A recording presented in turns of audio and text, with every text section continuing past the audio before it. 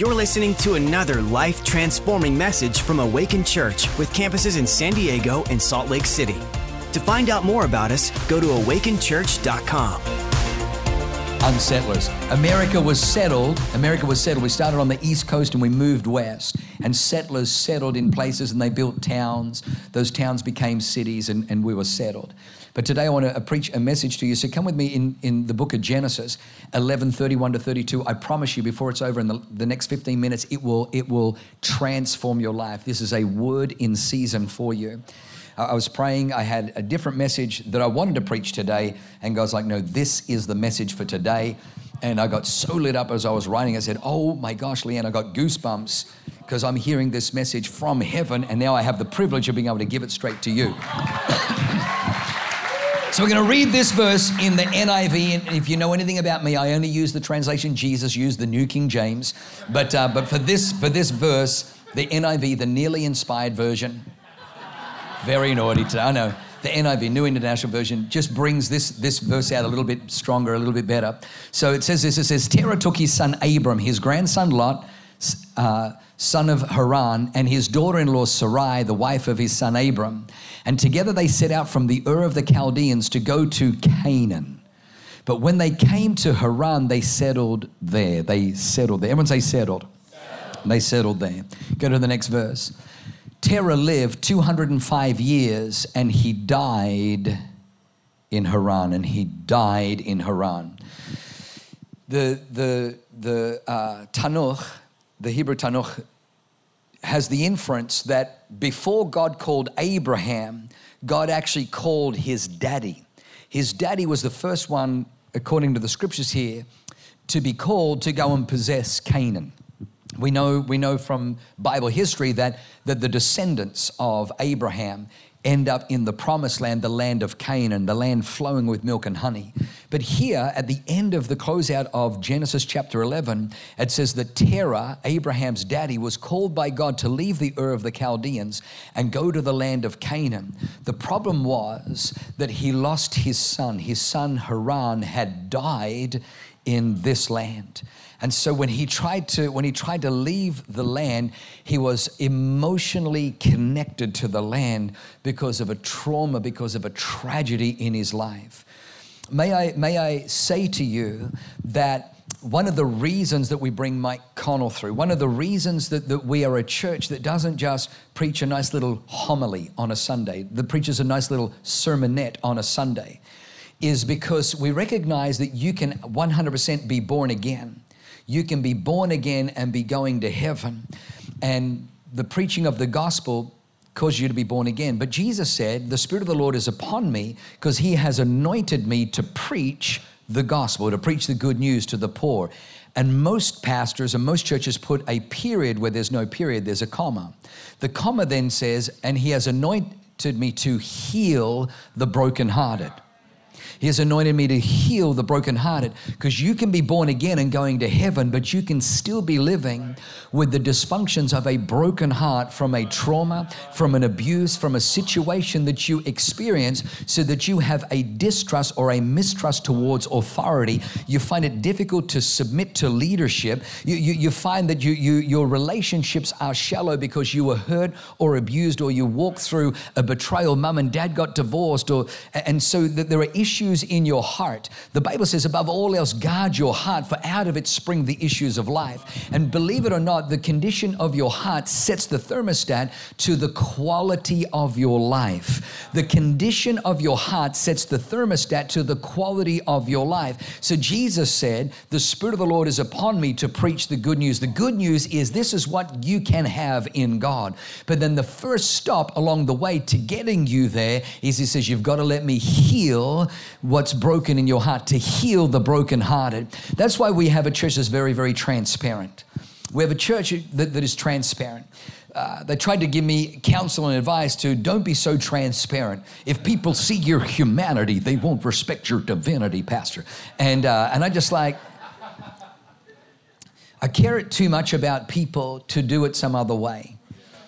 I know that if you can learn from my mistakes, if you can learn from our battles, Leanne, the things that we've walked through, it can help you.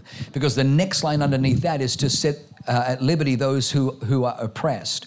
Because it's very interesting that a lot of the oppression in your mind, in your heart, a lot of the things that keep you from freedom is actually the condition of your heart. So you hear the gospel, he begins to heal the brokenness in your heart, the father abandonment, the abuse, the rejection, the divorce, the betrayal, whatever it is, let him, because otherwise you live oppressed. The next one says to restore sight to the blind.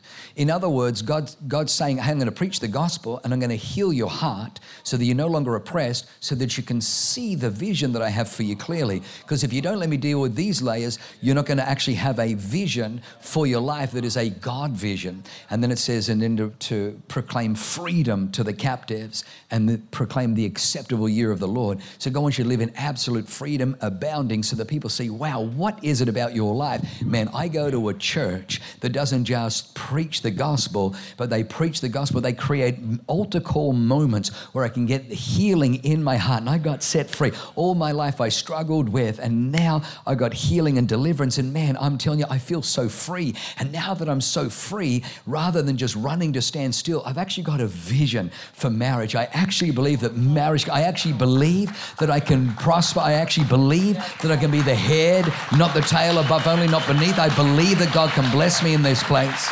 So that's what it's all about. So just to expedite time. So Terah cannot get past the trauma. Everything reminds him, this is where he first walked, this is where he used to sit in this field, and he could not get past. So Genesis 12 opens up with God speaking to Abraham, says, Abraham, Abraham, get away from your father, out of your house, away from your country, and go to a land of which I will show you, and there I'll make of you a great nation. The lesson there is that where you settle is where you die. Wow. Where you settle is where you die.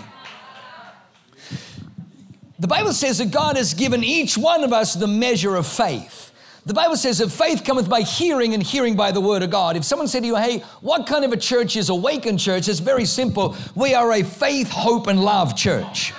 Faith, hope, and love church. Every time you walk into this house, you're going to hear a message from the scripture that puts faith on the inside of you. Because I know the Bible says, what is it that has overcome the world? Even our faith.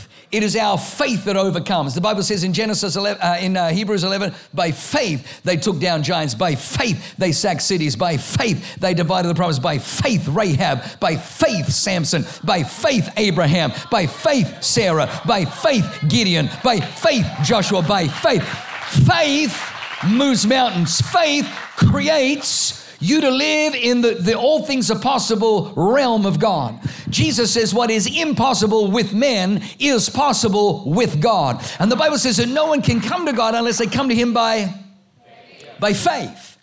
So we're trying to get you to be with God. And what gets you with God is faith. So we want to be a faith, hope, and love church. Hope is throwing an anchor into your future that you use to draw yourself. Hope is always in the future. Hope is the disposition that tomorrow will be better than today. People come in, they've lost marriage, they've lost families, they've lost lives, they've lost finances, they've lost things when they come into the house of God. So when you hear the gospel, it should put faith on the inside of you, but it should put hope. The Bible calls God the God of hope. The Holy Spirit is the Spirit of hope. You'll find that you get a hope infusion, and then we're faith, hope, and love. Faith, hope, and love, that God is a God of love. So when you walk into this house, you better believe that you're going to find faith, hope, and love. Faith says this is what you can have. You can be the head, not the tail, above only, not beneath. You can be blessed in the city, blessed in the country, blessed going in, blessed going out. If God be for you, who or what can be against you? Faith. Faith says this is what can happen. You don't have to settle for divorce. You don't have to settle for dysfunction. You don't have to settle for addiction. You don't have to settle for second best. You can have the very, very best. You can have a great marriage. You can have a great family. A number of years ago, I said to myself, I just thought maybe this is as good as it gets in my relationship with Leanne. I thought maybe this is as good as it gets. And I went to the Lord and I said, God, should I just kind of lower the bar and just be content that there are times where, she's feisty and we just disagree and we hit walls? Is that just normal? And I felt the Holy Spirit say, no. He says, you don't have to settle for that. You can have more, but it will hurt you a little bit. because you think the issue is in Leanne. He says the actual issue is embedded in your heart. And the reason you haven't weeded it is because it's protected by pain. And because human nature, we avoid pain, we move away from pain, and we move towards pleasure. He says, so because of that, you haven't, but if you will let me take you into some of the pain of your dysfunctions. That's why we bring Mike Connell through. This message, Unsettler, by the time I finish, you're gonna be an unsettler. You're not gonna settle. They're trying to put a new normal on you. They're trying to say, well, you know, even though COVID is basically every virus mutates, and they mutate down. They don't mutate up. They mutate down because a virus, like everything, wants to survive. And to survive, it knows if it kills its host, it doesn't survive. So every virus mutates down. That's why nearly all the people who are being tested today who are coming out positive go, wow, I don't even have any symptoms, because every virus mutates down. So already you see the plate spinning where they're trying to say, well, the World Health Organization president came out and said, oh, well, even when we're through this, we still can't go back to normal because of climate change. The whole goal was climate change. They want to vaccinate the world, and you can't travel and everything because it's all about control. So their agendas. When Leanne and I lived in New Zealand, we built a house. We went into contract with a guy who, in exchange, we would pay him to be the project manager, and he would deliver us a house. Unfortunately, he project managed terribly, so that he spent all of our money, and we had a half-finished house. And so I had to rescue the project. Leanne was pregnant with baby 2, Ash, my son Ash. I was basically working at the church and then driving down, working all night, and then going home, having a shower, sleeping for maybe 3 hours, and then driving back to the work site to work before work, getting changed, driving, doing 9 to 5 at the office, and then just doing that. And I did that for a couple of months. And even then, I wasn't able to get the home finished in time for Ash. And so when Ash was born, we had 5 days with no power and no running water. So that's why I love my Leanne, because she stuck with me through thick and thin. And I remember just getting the house finished, but we had this big pile of rubble out the front, big pile of rubble, where, you know, they threw all the excess pieces of wood and excess bricks and mortar and concrete and roof tiles, and it was just a rubbish heap. And it was such an eyesore because every other house had the landscaping done, and the HOA said you've got to have the landscaping done within a year, and ours just had this big pile of rubble. And this one morning I'm reversing out of the driveway, and I didn't realize my next door neighbor was also reversing out, and he had this beautiful big black Mercedes, and he owned 3 McDonald's franchises, and I was reversing almost to hit his car, and he had to doot, oh, sorry, and I apologize. And I'm looking at the dirt mound as he's driving off, and I'm thinking, come on, God, what the? Like he's a flipping pagan. He doesn't even go to church. And look at his pristine yard and his fancy car, and I've got my Honda Civic with the busted CV joints. Every time I turn right, it goes getting. Like, come on, God, and every day I would look at that mountain, and Jesus says, if you have faith as a mustard seed, you can say to this mountain. So in the morning as I'd leave for work, I'd say to the mountain, be removed, and I wouldn't doubt. I wouldn't even look at it again. And then all day I'd be like, I believe it's gone. I'm going to get home. I just see my yard, and I'd get home and, fuck, come on, God. And there it is again. And I'd do that for months, and it was still there. So this one day, I'm reversing, I almost hit my neighbor, and then I'm having this moment with God, and I'm like, come on, God, what's going on? And he says, Jurgs, do you know why the big mountain's there? And I'm like, whoa, it's not because I'm not asking, it's not because of faith. He says, no. He says, because it's acceptable to you.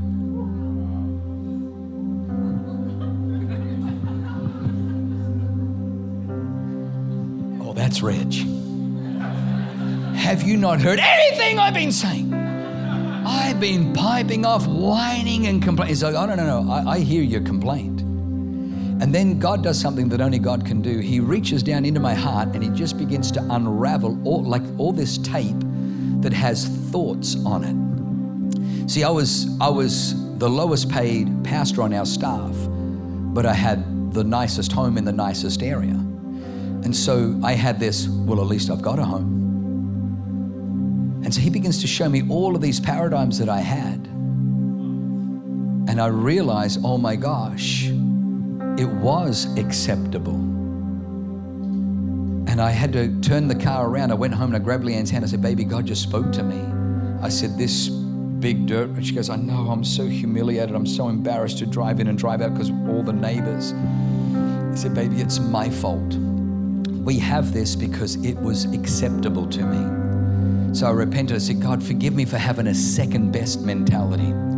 God, it is no longer acceptable to live like this. I promise you, within a month, money and finance that was there in the peripheral, that was always there. It was always, I just couldn't see it because I was blinded by what I had settled for. Faith tells you what you can have, but you will not get what faith tells you. You'll get what you settle for. Faith says you can have this, but what I end up possessing is what I am willing or unwilling to settle for. My job on a Sunday is to stir your faith, to invoke hope, to get you filled with God's love so that you don't settle for anything less than God's very, very best. You need to understand, when Jesus hung on a cross, he didn't die to give you a 90% better. He didn't die to give you a 98%. He died to give you 100% freedom, 100% deliverance, 100% forgiveness of all your sins. Not some, not most, all your sin, all your transgression. He gave you 100% right standing with the Father. Within a month, the finance that was always there in the peripheral now came into and we got the house landscaped. It was always there. I just couldn't see it because of what I settled for. In the book of Exodus, Moses goes toe-to-toe with Pharaoh. He goes toe-to-toe with Pharaoh. And it's the most powerful story because Pharaoh refuses to let the people go. So Moses goes to Pharaoh under God's obedience. So under God's direction, Moses is obedient to God. And he slams his staff down. He says, God says, thus saith the Lord, let my people go, that we may go and worship. And Pharaoh says, you want me to let my slave labor class go so they can worship? These people must be idle that they're talking about worshiping. Obviously, they're not busy working, building my empire. So, you know what we're going to do? So he calls in his governors and his mayors and says, let's do this. Let's not give them any more hay. Let them go out and get their own hay, but don't lower the quota of bricks. Keep the quota the same, but now they've got to go and get their own resources. So the people hated Moses. And so Moses was like, come on, God. And God's like, whenever it comes to an issue of worship, the devil hates worship. The devil hates worship. So as soon as Moses tried to bring back worship, he gets massive pushback from the state. So now he's got to turn the water into blood. Turns the water into blood. Then he brings frogs up out of there, then lice. The magicians kept up with the first two, but they couldn't keep up after that. They couldn't reproduce after that, then flies. And then finally Pharaoh says, all right. You can go and worship, but you got to stay in the land. In other words, you got to stay under my jurisdiction. You got to stay under my authority. We will tell you the guidelines with which you can worship. 25% full, maximum 100 people, 6 feet apart. You can. And Moses is like, no deal. But you know what? Next plague, bam, boils break out on them. So it's like, all right. You know, so the boils break out. He says, all right. He goes, you can, but don't go far. We're going to limit the numbers. There's no singing, no worship, outdoors only. And Moses like, no deal. Bam, next plague, livestock diseased. So he says, all right. But only the men can go. All right, you can go, but only the men can go. In other words, I want you still living under where your marriages and your families are in distress, are distraught, still in pain. And Moses like, no deal. Notice how Moses doesn't settle. So then Next plague hits. And then Pharaoh's like, all right. You can go, but your livestock and your cattle stay in the land. In other words, leave your wealth in Egypt. Don't tithe, don't sacrifice, don't give to vision builders, don't bring offerings. And Moses like, no deal. We ain't going to worship God empty-handed. When we go out, we take everything out. You want to tax us, increase the taxes to pay for your, not a chance. We're going to honor the Lord with the first fruits of all our increase. Come on, we heard that somewhere today. Moses would not settle for anything less, than everything, the entire deliverance. And how it ultimately came was the 10th plague was the death of the firstborn. The death of the firstborn, because Jesus was the death of God's firstborn. God never asks us for something he hasn't first done. Jesus is the firstborn over all creation. Jesus died on the cross, shed his blood. His blood was put on the lintels of the doorpost. What's interesting is they had to put the blood on the vertical and on the horizontal. When you put blood on the vertical and on the horizontal, what image does that bring up to you? Where the firstborn, where the Lamb of God was slain and his blood was put on the vertical and the horizontal, and that was with a mighty deliverance. And they came out. They didn't just come out man, women, children, possessions, but they came out with the gold and the silver of the Egyptians. They came out with a mighty hand. Now let me say this. There were 10 judgments on Pharaoh. So let me just say this. There were 10 judgments. That tells me that I cannot possess what God has for me without spiritual warfare. Here's the truth. Most people settle. We settle for a bad marriage or an average marriage. We settle for dysfunction. We settle for, two of the kids are going for God, but one of them's, we settle for, we'll probably never own a home in California, in San Diego. It'd be cheaper if we lived in Wyoming, if we lived in Mississippi, it'd be cheaper there. And absolutely it's cheaper there, but you need to understand that God's not like, hey, listen, my word only works in some places. God can prosper you and bless you right here. The Bible says his arm is not shortened that it cannot save. It's just numbers. God can do it. You don't have to. But this is why a lot of people settle, Dr. Matt. This is why a lot of people settle. They don't settle because they're sinful. They don't settle because they're bad people. They settle because of attrition. They settle because of fatigue. They settle because of the warfare. Leanne and I, at the moment, we're watching a series called Yellowstone. John Dutton has all this land up in Bozeman, Montana. And every day, there are people trying to steal, people trying to take his land from him. Every day is warfare. And you can see the fatigue, and it's almost like, why don't you just give it up so they can have an airport there? Why don't you just... And a lot of people, they got no more fight in them.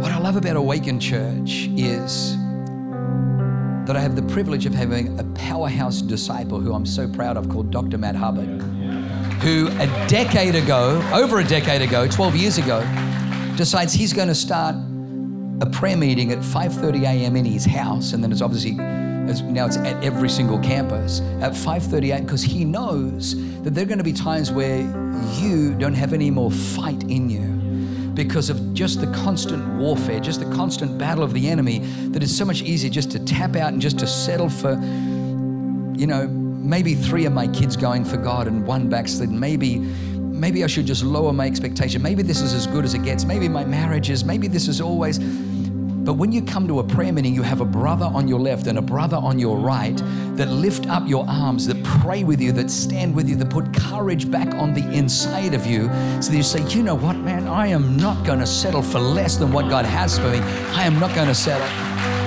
A number of years ago, and I'll finish with this, a number of years ago, we were skiing up in Mammoth, and I love people. I'm a people person, and so this person wanted to talk to me about their latest revelation, and I'm like, man, that's amazing. But I had a duty of care with my 3 boys, and my youngest boy was Tommy, and he loved skiing. And so the next one, we were on this run, and he goes to the right, while I wasn't looking, and we all were going to the left. So we get down to the chair left, and I'm like, where the heck's Tommy? And someone said, he might have already gone back up. So I thought, he probably beat us down. He's already on his way back. It was only 4, but he could go down like a little bullet. And so I get to the top of the mountain thinking, is Tommy will be waiting up there, and there's no Tommy. And then I'm going down, I have that sinking, I've lost my kid. Now, how many people know it takes, 2 to raise a kid? So I call Leanne. I said, baby, is Tommy with you? What? Did he go back to the house? What do you mean, did he go? And then she says this, and Leanne is she's a minister of the gospel, full of grace and mercy and kindness. She says, if you've lost him, I will never forgive you. Hello? Leanne? Do we get cut off? No pressure. Now, can you imagine if I then went, back and said, hey, babe, come on, you're making too big a deal of it. Jordan's here. Asher's here. Meatloaf sings a song, 2 out of 3 ain't bad. I want you, I need you, but there ain't no way I'm ever gonna love you, but don't feel sad, don't feel, 2 out, I said, baby, come on, listen, we lost Tommy, but we can make another one. Why are you getting all? Like, I wouldn't be standing on this stage today. I'd be a dead man.